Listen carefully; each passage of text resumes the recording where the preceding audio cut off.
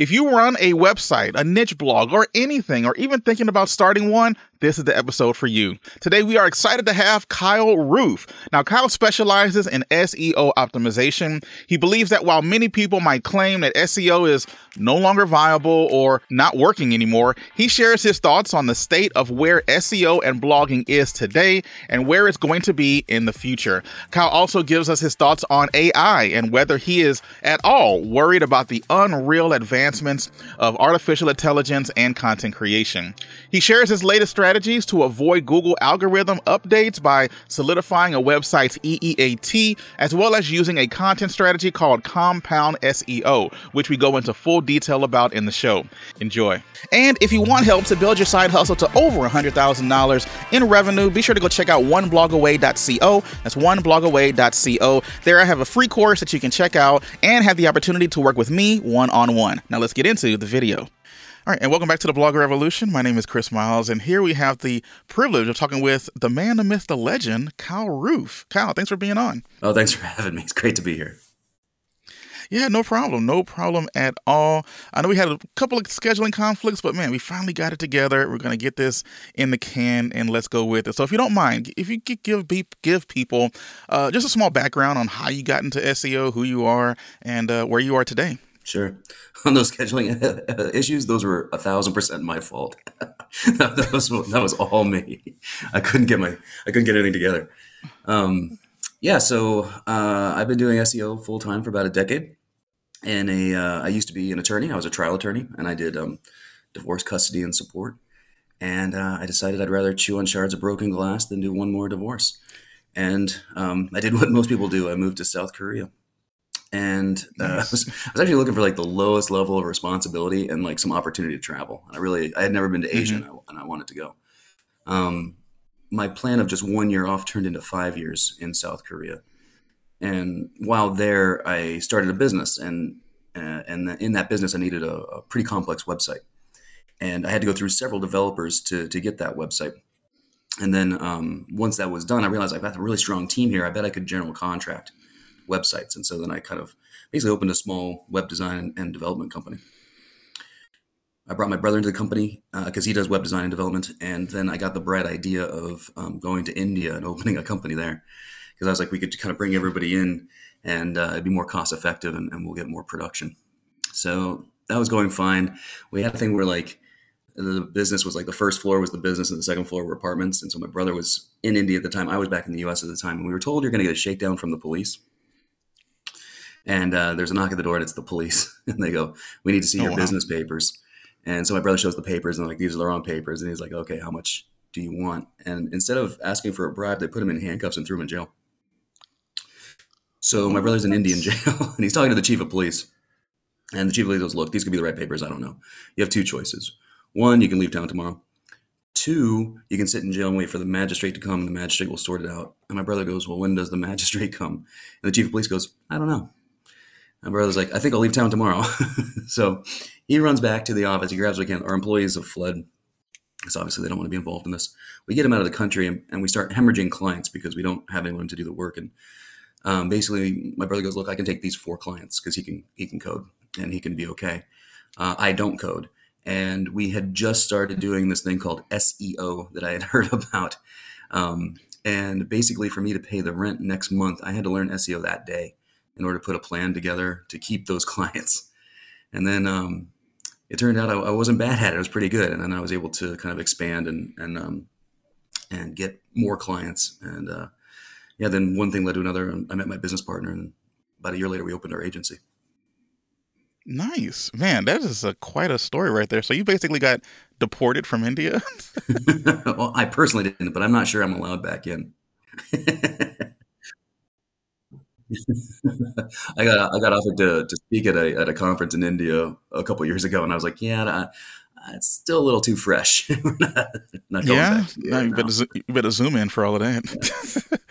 Okay, cool. So there's a lot to unpack there. You said you were an attorney previously, and that you had chewing glass as a hobby, right? So, regardless, why do you think that SEOs tend to be former professionals? Because there's quite a few of them that were attorneys or engineers, or I mean, do you think that there's a correlation between there, or is it just coincidence? Well, I do think like being an attorney or being an engineer is a large part of that work is problem solving. We are here and we need Yeah. to get to there, and obviously very different type of problem solving. But you think in a certain way. You really become very analytical in how you're going to approach problems, and that's exactly I think what an SEO needs. You need to be able to say like, okay, our site is here, our goal is there, and then what can we do to get there? How can we um, do something effective in order to obtain our goals? And I think that analytical thinking is extremely important. Yeah, yeah, man. You can ask my wife. I'm so black and white with stuff. It just drives her nuts, you know. But it really does help. It does help in our industry being able to, see the problem and then literally, because it's very rarely ABC, right? You normally have to go A to Z and then back to B just to kind of get where you're looking for. Yeah, you're right. With that target that's always moving with SEO, how do you stay on top of it all? Well, a big thing is continuing to run tests. To not rely on a third party to tell me what's going on in SEO, but to actually do SEO and stay on top of what works. And what do you mean by not relying on a third party? Well, somebody can tell you what's going on in SEO, and that's one thing, but you actually doing the work and seeing if something gives a result or not is an entirely different thing.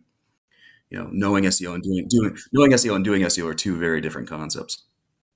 Yeah, yeah. So I see what you mean. So instead of like paying attention to like us people who claim to be gurus or whatever, and then actually going out there and putting it, to use, and then seeing how the market reacts is probably the best way. For sure, for sure, for sure. Gotcha. Okay, cool. That makes plenty of sense because I mean, you got to be able to do it. And when it comes to the testing and stuff, I heard that you have a patent on a certain way to test SEO. Yeah, in 2015, I spoke at my first conference, and the conference was a super high level conference, a lot of great SEOs in there. And I spoke on SEO testing and the method that I had developed to do that. And I thought it would be collaborative because it was such a small conference. It was kind of one of those things where the people in the crowd can kind of ask you questions as you're going. And 5 minutes in, I really thought it was, this is how I'm doing it. How are you guys doing it? And then we kind of go back and forth. And about 5 minutes in the talk, I realized no one's doing this at all. And that's when I realized I could kind of carve out my niche on, in the agency that we're mathematically and scientifically based. We do the science, we do the math. We're not testing, we're running tests. We're not testing on your site, kind of concepts. But I was able to take that method that I developed on how to run a test, and I applied for a U.S. patent. I did that with a business partner of mine. She had done patents before, and she's like, I think we could do a patent. To be honest, it was more of a marketing thing where we could say patent pending. And but then got the patent a few years later. Takes several years to get a patent, but it came through. And so now I have a U.S. patent in SEO. Wow. I mean, I don't think I've ever heard of like a process like that just being patent, but I guess yeah, it would want to be a PR move because that would make the news, in my opinion. I am concerned that all I did was patent the scientific method more than anything. But, they gave it to me, so no take backsies. Yeah, it's kind of like when you apply for a job and instead of the garbage man, you're a sanitation engineer. So you just change a few of the Right. words and all of a sudden slap a patent on it. Sounds great. Okay, cool. So when you run tests like right now, are you running a test right now, and what are you finding with some of your latest tests with all these Google algorithm updates that have been hitting over the last year or so? What are you finding is working right now in SEO? The last few things that I've been doing are just kind of playing with AI tools to see what kind of information they will return. Nothing too hard hitting, just more of a kind of see what's out there and what can be done. You mean like trying to see how they react to it? Yeah, and like playing with like what kind of information they'll kick back, and uh, more and more, I'm getting less and less concerned about AI. That I'm not overly impressed with what it's doing, and I think it's really just a glorified content spinner from 2012. I mean, if you think about it, that's really what it is because it's not a search engine; it's a language model. So what it's doing is it's predicting the words that are associated with the question that you asked it, or the prompt that you gave it. It's not going out and finding any answers. And that's why it consistently gives back very confident but very wrong answers on a lot of things, and why it won't replace search engines. Yeah, I think that's the scary part about it because it can be so wrong so confidently. And if you didn't know, then I mean, if you somehow convince the world that 2 + 2 is 5, and ChatGPT just spits it out to you, and you didn't know, you're just going to go with it, and now you got misinformation going around, and it's just a big problem. Yeah, it doesn't understand nuance or sarcasm, or it doesn't take things in context. It just takes it as is. So if you were to say like this horrible person is great, it could read that and be like, oh, they're great, and then it would include that in their answer, not realizing that somebody was being sarcastic. Yeah, yeah. So like with ChatGPT and Bing and Google Bard, all of these things that are like they're seemingly taking over the internet, right? And they're making these huge, holistic changes to their search engines. Do you think this is just reactionary because it's the chic thing right now, or is there real concern for what can happen with SEO in the future? What I think is going to happen, it's going to be like the Chrome extensions that you use, like a keywords everywhere or a SERPworks or something like that. And it gives you enhanced search.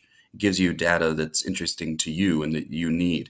And so you kind of click that button and you get it. That's what I think is going to happen more than anything. And that's kind of what Bing is doing right now, where they do the search as normal, and then an AI tool does extraction of data and kind of puts it in on the side for you. I think that's what will happen. People will be able to customize that data extraction for the information that they want to see that's important to them, and they'll be able to customize that. But what I see in that situation then is just another opportunity for optimization. So we optimize to get into that search result in the first place, but then we will also need to optimize to make sure that we get information into that information extraction area where it's pulling out information and highlighting it. We want to make sure that our site information is put there and is prominent and is what the user is expecting to see. So what I see more than anything is just another opportunity for more optimization, which is always good for us. As soon as there's another way to optimize, we all make more money. Yeah, yeah, that makes plenty of sense because it's just it can be like the chic thing to just scream out, "Well, SEO is dead," right? And everyone is just saying that kind of thing. But if you look at it as like maybe the featured snippets, right? When featured snippets started popping up, then we just came up with a way to optimize for featured snippets. They always say marketers ruin everything, right? So when it comes to that, I can see how, just us having to learn how to be the website that's chosen, I guess, with whatever Yep. it actually ends up scraping or whatever it's doing. Well, okay, so say, for example, you're using a tool such as Surfer SEO, right? You're using Surfer, and Surfer looks at the first page of Google, the first 10 results, and then gives you everything that's going on those pages so that you can know what to include in your page. But if the first pages there are, already scraping something else, aren't you just always kind of just fighting to scrape up the ladder? And then what is the results going to end up being after that? Scrape on a scrape. Yeah, it would. So that's where I think also, if that becomes a problem, that's where Google and other search engines will step in and do more to stop content that they can see is automatically generated, through an AI tool. That's where that will come in. If the results go so bad, Google will have to do something about it. Otherwise, people won't use Google. Yeah, it'll go back to the e-zine days, right? Exactly. So like the market will push that if people are dissatisfied with the results they're getting. hmm So do you see like a situation where the AI becomes proliferated like completely in the search engine, and then Google has to do something to just, okay, we need to differentiate this. What can they use to differentiate? Well, I think they could already identify it. I mean, there are a lot of tools now that are doing a pretty decent job of identifying content that is AI generated. And those are free tools. I imagine Google must have a better tool in order to do that, and they can do detection at a very accurate rate. So I'm confident they've got that technology. It's a matter of whether they want to use it or not. Yeah, because some people will have the idea that we recently talked with John Gillum over at Originality.ai, and he mentioned that he doesn't think that Google really has the resources to really scrape every page on the internet. Do you agree with that sentiment, or are you confident that they can do it? They cannot. And actually, I would like to point out my entire career SEO has been dying. There's always something there that's going to destroy it. Like featured snippets were going to destroy SEO, and no, it just created more. And voice search was going to destroy SEO, and no, mass page builders from way back were going to destroy it. The spun content was going to destroy it. None of that has happened yet, and I think this situation with AI is much closer to mass page builders and spun content that was going on like in 2012 in big numbers. How Google combats that is really through crawl rate. As soon as they identify that you might be doing something with duplicate content, they start to devalue your site and they will crawl it less. And so essentially they will just kind of push it to the side. Now, it might be unfair if you're not doing that, but there's a certain amount of, I've noticed Google's okay with a certain amount of collateral damage. Let's say there are 100 sites that they're targeting that are doing something that they don't like, but there's one in there that is actually legitimate. They'll take that loss to get rid of the 99 that they don't want in there.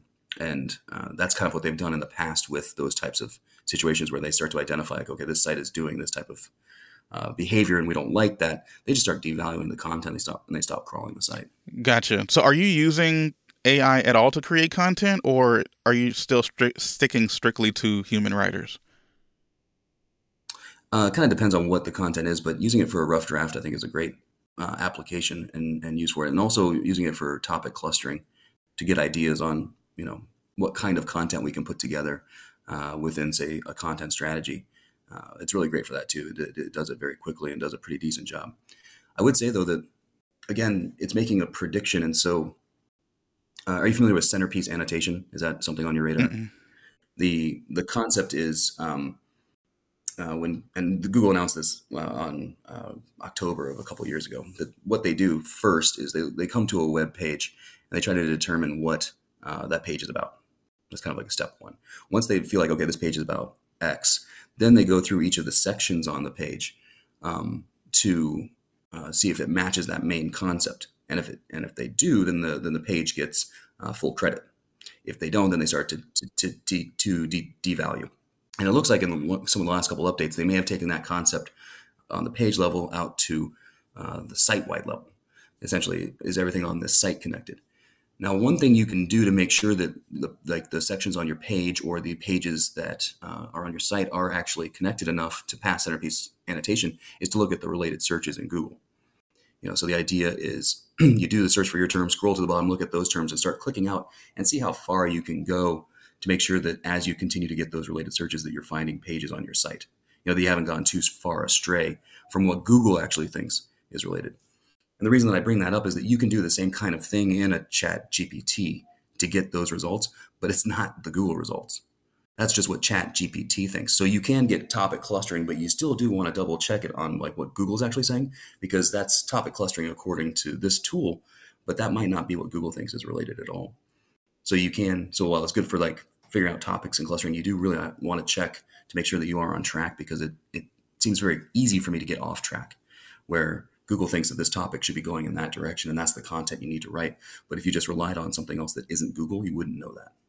And you can actually really cause a lot of damage on your site accidentally by going with like kind of made sense. It looks correct and makes sense, but it's actually not what Google thinks at all. Now, before we get back to the podcast, are you a website owner looking to make more money with your website?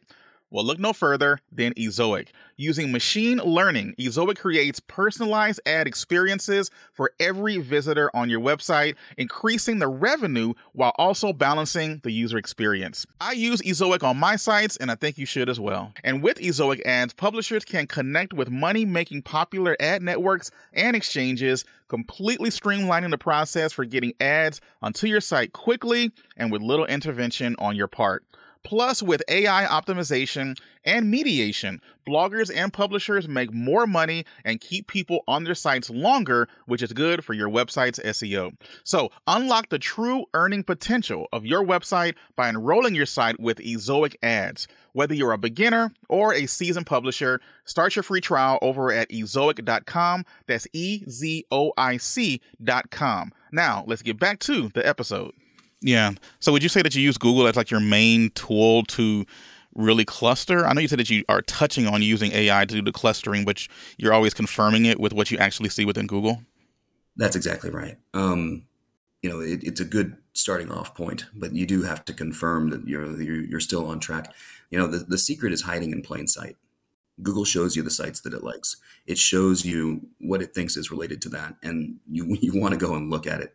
I'm always impressed with the number of people that don't look at the SERPs or look at the competitors. They just use a tool, which using a tool you should do because you have to fast forward the process. You can't go in and manually count things, but you do actually need to look at the landscape, see what's there, see what type of pages Google's rewarding, what's moving in and out of page one, those types of things. And a lot of people just honestly don't look at it. And when in doing that, if you're just getting the data from a tool and you're not really looking at what's happening in the SERPs, something's going to get lost in translation. You're not going to be as effective as you could be. Right. Because you're just missing a whole piece of the pie, probably the biggest piece of the pie, if you're just ignoring what happens. I tell students all the time, you have to Google it and just see what's there. It seems almost too simple, right? But it's actually the best way to do it. And like the SERP features too, like some keywords have different features.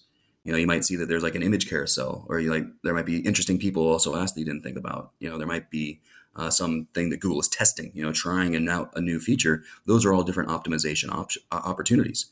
And you can create pages for that or get those on your target pages in order to not just win in the SERPs, but win all those extra features as well. But you need to look at the SERPs to find out which features are there. Yeah. Now you mentioned the features. I have a few sites, and one of which I can't win a snippet to save my life. And there was a thing going on about the snippet ban. Is that a real thing? I'm not sure. It does seem, though, doesn't it feel like every once in a while that Google hates a site for some reason? And it doesn't matter what you do, it just Google will hate you forever.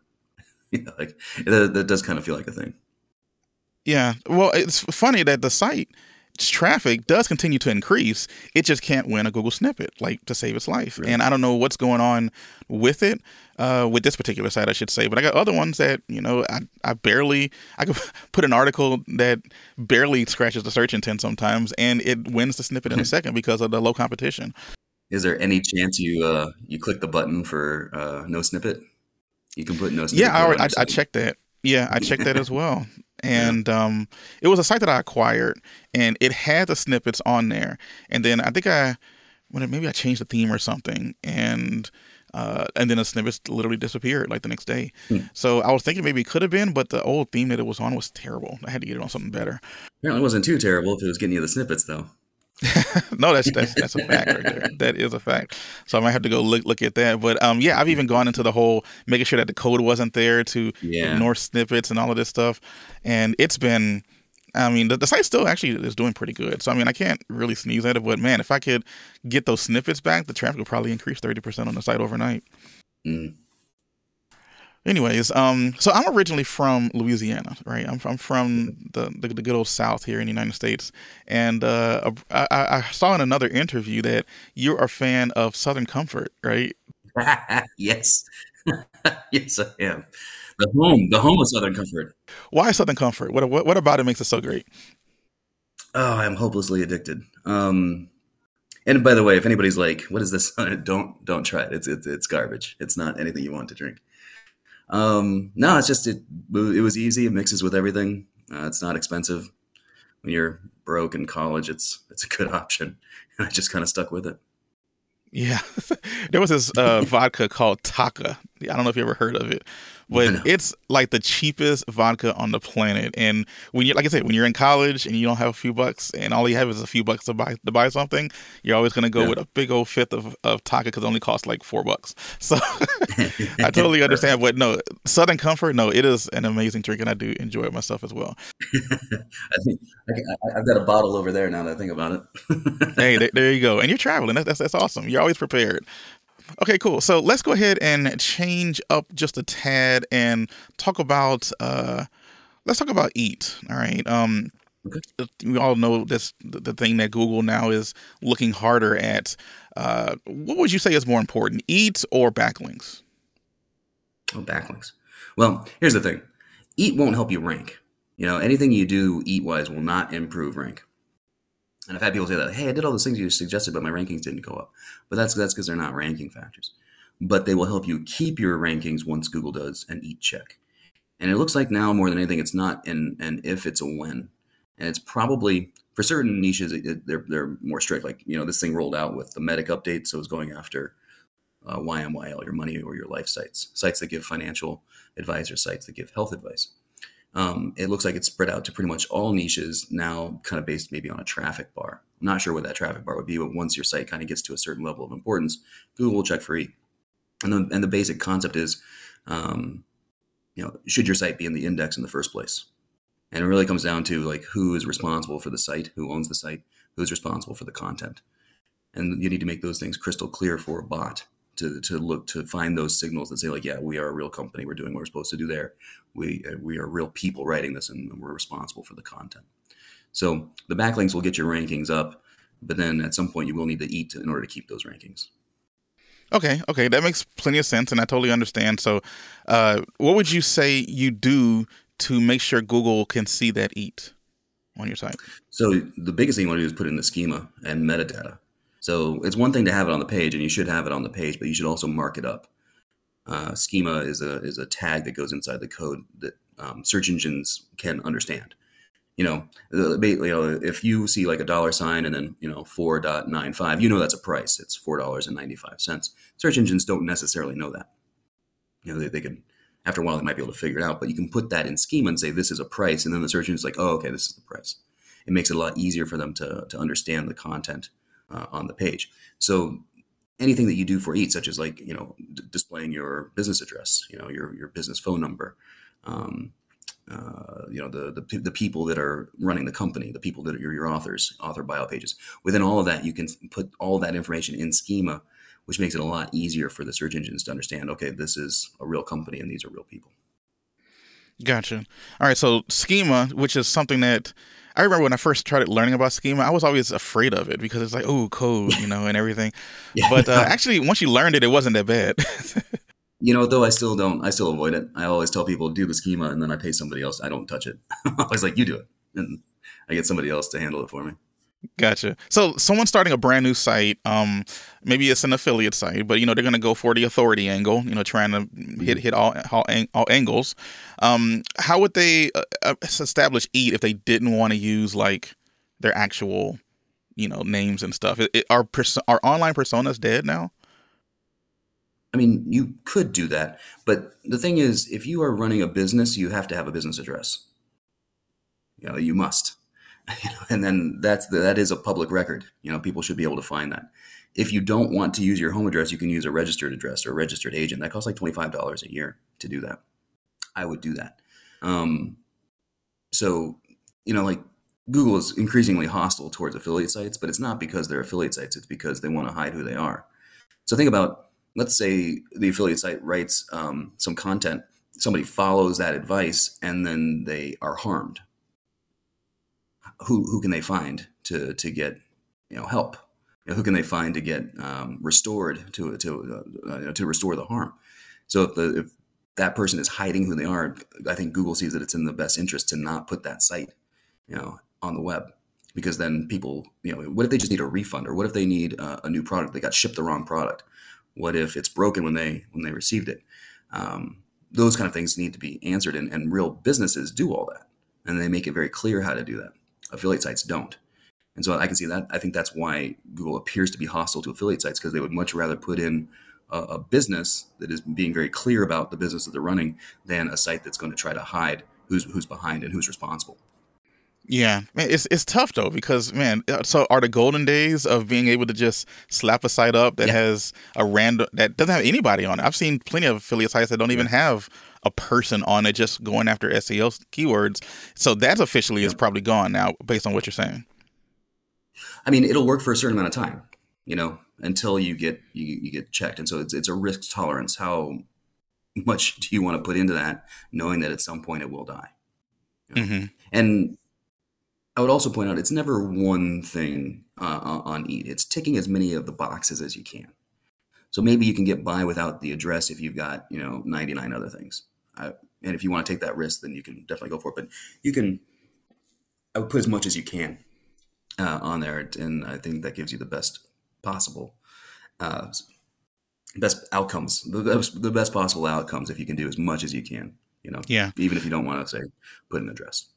So other than like what organizational schema and then schema on the business and everything, is there anything else that you can do on page maybe to be helpful for Eat? Well, you do want different sections on your site, like a privacy policy, a refund policy, terms and conditions, those types of pages. I don't think it matters what's really on the page, but that a link exists that is functional to those pages. You want to have multiple email addresses and not just like a blank contact form. Like real companies have different departments. Now, administratively, it all might funnel to the same place, Yeah. but you do have different departments for sales, refunds, complaints, that kind of stuff, support. Those should be separate emails. You can put all those on the site, but I think it's just a massive red flag when you see, you click on the contact us page and you go there and it's just a generic contact form that goes absolutely nowhere. That I think ease of contact is such a big thing. So the more ways you can show that you are contactable, the better. Mm-hmm. Yeah. Okay. So that makes, I like that. I like that a lot because that's what I've been doing on sites recently. And I have one site that actually has done pretty well through 2022. Didn't really get hit by anything. And I have a lot of those things you just mentioned in it. And Nice. I'm curious if maybe, like you said, maybe it hasn't hit a traffic threshold where Google's looking at it a little harder or whatever's going on. But as of right now, it seems to be doing okay, like knock on wood or whatever, but it's doing all right for now. Do you think these algorithm updates with Google are going to continue, or is this more like a prove it period for people who, maybe they shouldn't be in a space that they can't stomach it? That would be interesting if like they come to a point like, okay, we feel good about where Eat is and we're not going to do any more updates on it. That'd be interesting. I doubt it. I think they'll continue to run checks. The guys at Fat Rank, Mm-hmm. they run in the niches that get hit constantly by Eat, like casino and gambling and Yeah. supplements and stuff like that. They've identified RaterHub.com as a possible referral that would indicate that you've had an Eat check. So you can go into Google Analytics, look at your referral traffic, and then see if RaterHub.com has been to your site, and if it has, it's possible that you have or you've already gone through your Eat check. Oh, okay. That's interesting because they used to do that previously. I forgot exactly what you would look for, but I remember a couple years ago, people started seeing a bit of a correlation on Twitter or something, how if you got hit by an algorithm update and you saw this particular domain in your analytics, then you knew that, oh, someone must have got me, Yeah. so that's probably something similar to that, right? Yeah. Now that's what they've identified. I don't know if that's true or not, but they have apparently taken a long, hard look at it, and that's the one that they're identifying. You can go to their site too. Just it's fatrank.com and then search for Eat. They have several articles on Eat that are all pretty good. All right, cool. All right, yeah. So I mean, that's super important, especially in nowadays with actually, treating your business as a business. A lot of people don't like doing that for whatever reason. Really, just us affiliate guys. But regardless, it's best to do for sure. Now, let's go on to like compound SEO. Would you mind explaining what compound SEO is and how it works? That's the branded term that we use in the agency for the concept. Kind of, if you do agency work, I recommend productizing your services. So that's the product. It's based off of Chris Carter's concept on avalanche theory. And if you don't know avalanche theory, I highly recommend going to Builder Society and checking out SEO with no resources. It's kind of the standard. I would mention, and I don't think Carter makes this claim, but it's not a complete strategy. You can't just be like, this is all we're going to do for SEO. This is a foundational piece, is how I would approach this, and saying like, okay, this is what we do. Do all those things work, but then as you are putting together a complete SEO strategy, this would be, I think, one component of it, and a large component. But the basic idea is that your site has a natural tier, a natural level of authority that Google will immediately trust you for a keyword. The example I give here all the time is, you've got some long tail term and you threw it on a page and you really didn't SEO it, and you're just like instantly on page 2, and you think you're just an SEO god. And then you do a very similar term, very similar long tail term, and you can't crack the top 100 and you just feel like an idiot. What was the difference between those two terms? The difference likely is that one was in your tier, so Google just immediately trusted you for it, and you didn't need SEO because you're at the right level, and the other was not. And because it's not in your tier, then you need to do boosts. and that would be more on-page SEO, backlinks, or other external signals in order to get it up and move it up. And so then the concept is, if you post in your tier, you can win keywords, impressions, and clicks with really no SEO. And then as you gain that, you kind of move up tiers, again, without doing anything that can get you in any kind of issues. You're essentially Google update proofing your site, because when Google comes in and slaps people for backlinks, you don't have anything to worry about because you built your strength without backlinks. And so it's a way to kind of create evergreen growth that is nearly Google update proof. Gotcha. No, that's cool. That's cool. I like it a lot. The tier, when you're trying to determine your tier, are you using like some type of search volume to determine tiers for these keywords? What are you using for the search volumes? You want to look at a 3-month span in Search Console, and then throw out any outliers, but take your low clicks day and your high clicks day, add those together, and then take the average. So if your low clicks day was 50 and your high clicks day was 100, your average there is 75. And then what that means is you can go after keywords that have a monthly volume of 75. And you're doing that based on what? Are you using a tool to figure out what keywords get 75 search volume? You can use any tool you like. I would actually kind of broaden the range, because when you're using a third-party tool for search volume, it's, they're not always 100% accurate. So I would, if my number was 75 or my tier was 75, then what I would do is I'd probably go 50 to 100 or something. I'd go back to probably that range and look in there for terms. The one other step, though, is you want to find, once you've identified your tier and I've got a whole list of keywords that are within that search volume, you do want to then filter for low competition terms, so that you can be more sure that if you post this content, it will rank without any SEO, because it is in the tier and it is lower competition. Gotcha. All right. So that makes sense. So you still use like a keyword tool, even though it's not 100% accurate. You're still using one because you need to get the volumes at all versus, just kind of guessing. All right, cool. Do you have any that you like in particular? In the agency, we use SEMrush. And it's not because I think it's any better than anything. It's just it matched up more with our SOPs. In March of 2020, when COVID hit, we really freaked out, thinking that like, are we going to lose all our clients? And at the time, we had all the tools. We had Moz, and we used it for this, and we had Ahrefs, and we used it for that. We had SEMrush, and we used it for this. We had Majestic, and we did that. And we ended up basically getting rid of our entire tool suite. And got really lean, and basically said, like, okay, SEMrush at that time had the things that we could kind of match up. Like, okay, we're doing Ahrefs, we have it here in SEMrush. I think we saved something to the tune of like $3,000 to $4,000 a month by getting rid of all. But I mean, we were scared. Like, are we going to lose all of our clients? What's going to happen here? Is the internet dead? Like, who knows what's going to happen? Frank, it was actually really, yeah. Well, and what it turned out, though, was like, it couldn't have been better. Our business exploded during the pandemic. And so while we got really lean, then we got like really a lot of clients, and we got a lot better clients. And so our margins just absolutely exploded. And so for us, the pandemic was a really good time business-wise. Business-wise, yeah. You got to throw in that caveat, because very similar thing happened in my business too. Yeah, exactly. Similar thing happened. 2020 was actually awesome. But it's just one of those things. I totally get it. All right. Let me ask you this. A lot of the people who listen to this podcast are newer bloggers.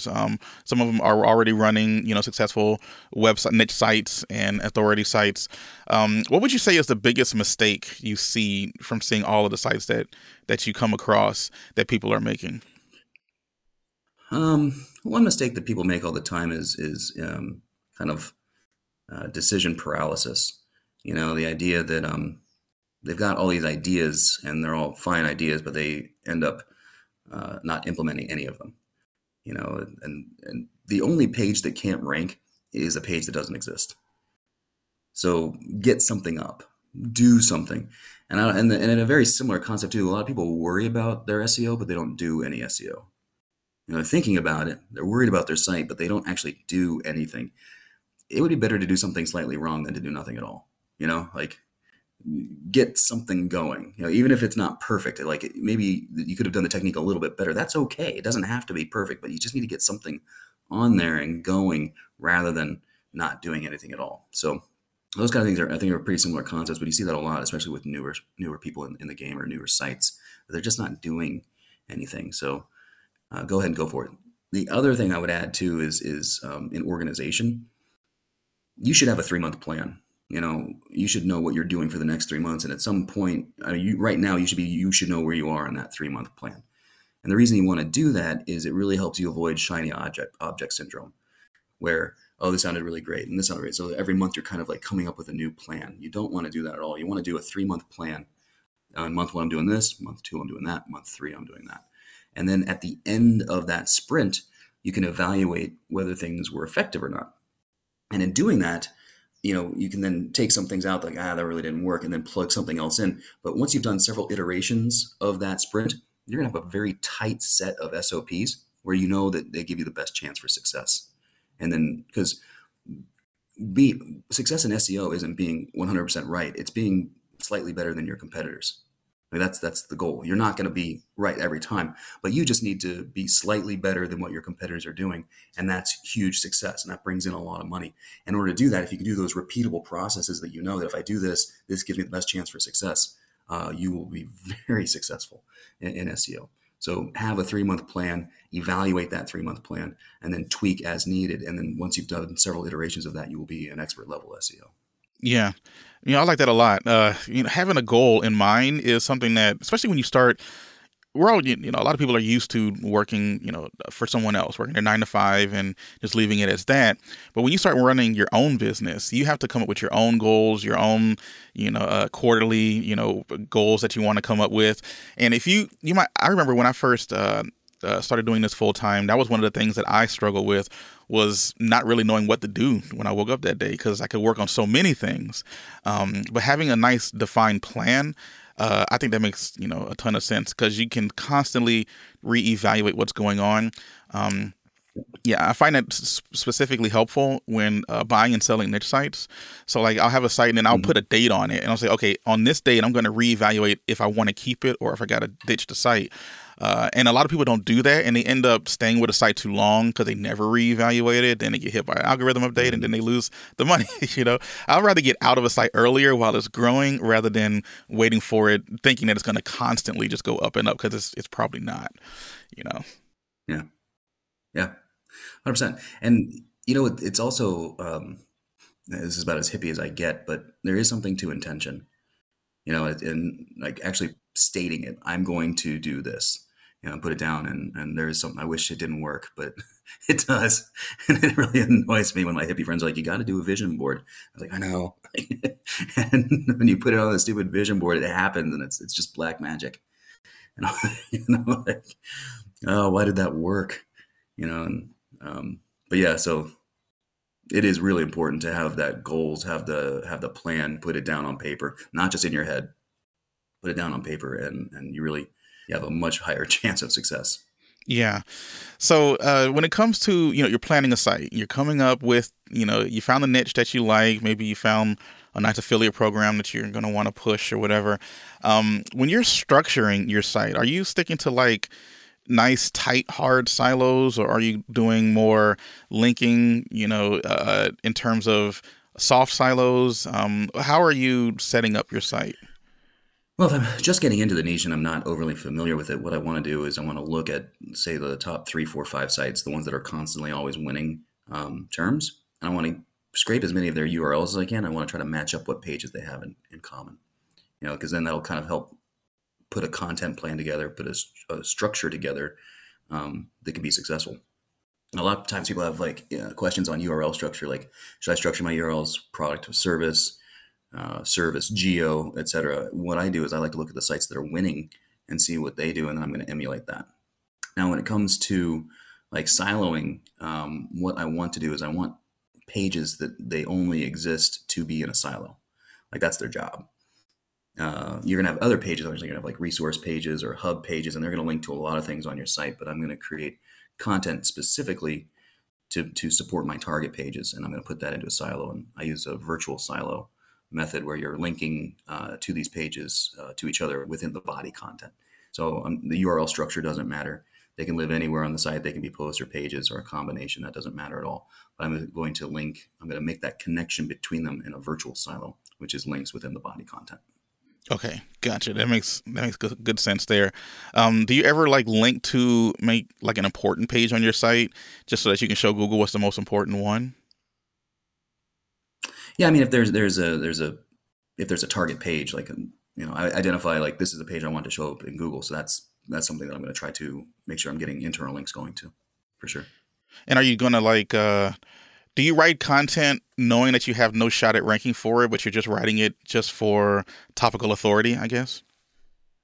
Yeah, you want to write that content, but just because you don't win that target term doesn't mean you're not going to win secondary terms. Healthy pages rank for hundreds, if not thousands, of keywords, and a lot of them actually might even not even appear on the page. But you had to write that primary term, that was the main term, to win those secondary terms. And so even though you might not win that big one because you're going up against huge, huge, and huge, you can still have a very successful page that's winning a whole bunch of secondary terms. And often those secondary terms are more transactional. They're more specific. So even though the traffic might not be as high, you actually get visitors that have better intent. Yeah. Yeah, I remember like when I first got into this, I was always taught like build like a review and then write a whole bunch of secondary articles around it and then link to the review and then just do that all over a site. But I've gotten a lot more into building out bigger categories, bigger silos, and then trying to keep everything nice and tight on the inside. And it seems to be having some pretty good success over the last year or so that I've been doing. Even when I acquire a site and then trying to fix the structure there where people are just linking to anything all the time rather than having more intentional look at it. How important is interlinking versus going after backlinks to you? I mean, you want to take advantage of your own authority first. It's a huge part of what I do is getting my internal linking right. Because the only thing you control like 100% of is your own site. The content that you're putting out and the linking structure that you're putting into place. The better you do on that, the fewer backlinks you need. That's just the bottom line. So I want to really focus on getting my content right. I want to really focus on getting my silos right, my internal linking right, the content that I'm putting on, the clustering that I'm doing, how deep I'm going in a particular topic. I want to make sure I get all of that right before I start worrying about backlinks. Gotcha. So are you worried about linking out to authoritative resources? I know there's plugins out there that literally no follow every link on your site, and then you got to go in and do individual exceptions. Are you worried about leaking authority, for lack of a better phrase? I don't link out a lot. I don't do it for the sake of doing it. Like don't be like, oh, we have to have you don't. If it makes sense to link out, then link out and then give them the credit. That's totally fine. But I don't like, in my content outlines, I'm like, okay, we need at least 2 links going out to it. No, not at all. You just want to make sure that if it makes sense, if you need to give the reader more information or you need to cite something on where you're getting that information from, then totally do it and give them the credit. But otherwise, don't do it just to have an outbound link. Gotcha. Yeah, no, I like that. I like that because you get stuck to everyone wants like a structure, step-by-step structure, and SEO is everything but, because everything is there is structure there, but it's like it's an art form, rather than an actual science. I like to say, because you got to make sure that you're doing the best practices. I mean, what's the answer? Everyone always says it depends, because everything depends. But, okay. So look, we are getting close to the end of our time. Would you mind telling us a little bit about Pop and exactly how it works, and maybe if people wanted to go check it out? Oh, sure. So it's a on-page optimization tool. Essentially, you put in the page that you want to optimize, and then we grab your competitors, and then we do what we like to call edge analysis, where we're not just giving you averages on terms to use, but we're actually looking for places where you can beat your competitors. And sometimes that's doing more than they're doing. Sometimes that's doing the same as they're doing. And sometimes that's doing a little bit less. And then what we do is we break it up into different sections, such as your page title, your H1, which is the title that humans see, paragraph tags, etc., and how many times you need to get certain terms in those areas. And then we kind of give you a total count. Yeah, but it's a lot of fun. It's effective. This came from the agency. We were using it internally. And this was the math that we were doing. And I showed it to some buddies. would you like this? Would this look good for you? And they're like, yes, please. And then we built it out. We initially gave it away for free for about 6, 7 months on the back end of the agency website. And we kept crashing the website. And I was like, I think we need to turn this into a real tool. So then that's when we created a SaaS tool. So, and it's a standalone SaaS, and that's what it's been since. We help with a lot of different parts of the on-page process, like helping you brainstorm your titles, finding like related keywords, related concepts, stuff like that. So yeah, it is very scientifically based. The tests that I've run, those concepts go into the tool. So the things that we present are the things that we know are most likely moving the needle. So it's not. Some tools go into like thousands of potential factors. We don't. We have about 50 that we really hone in on. They're more than that, but that's there.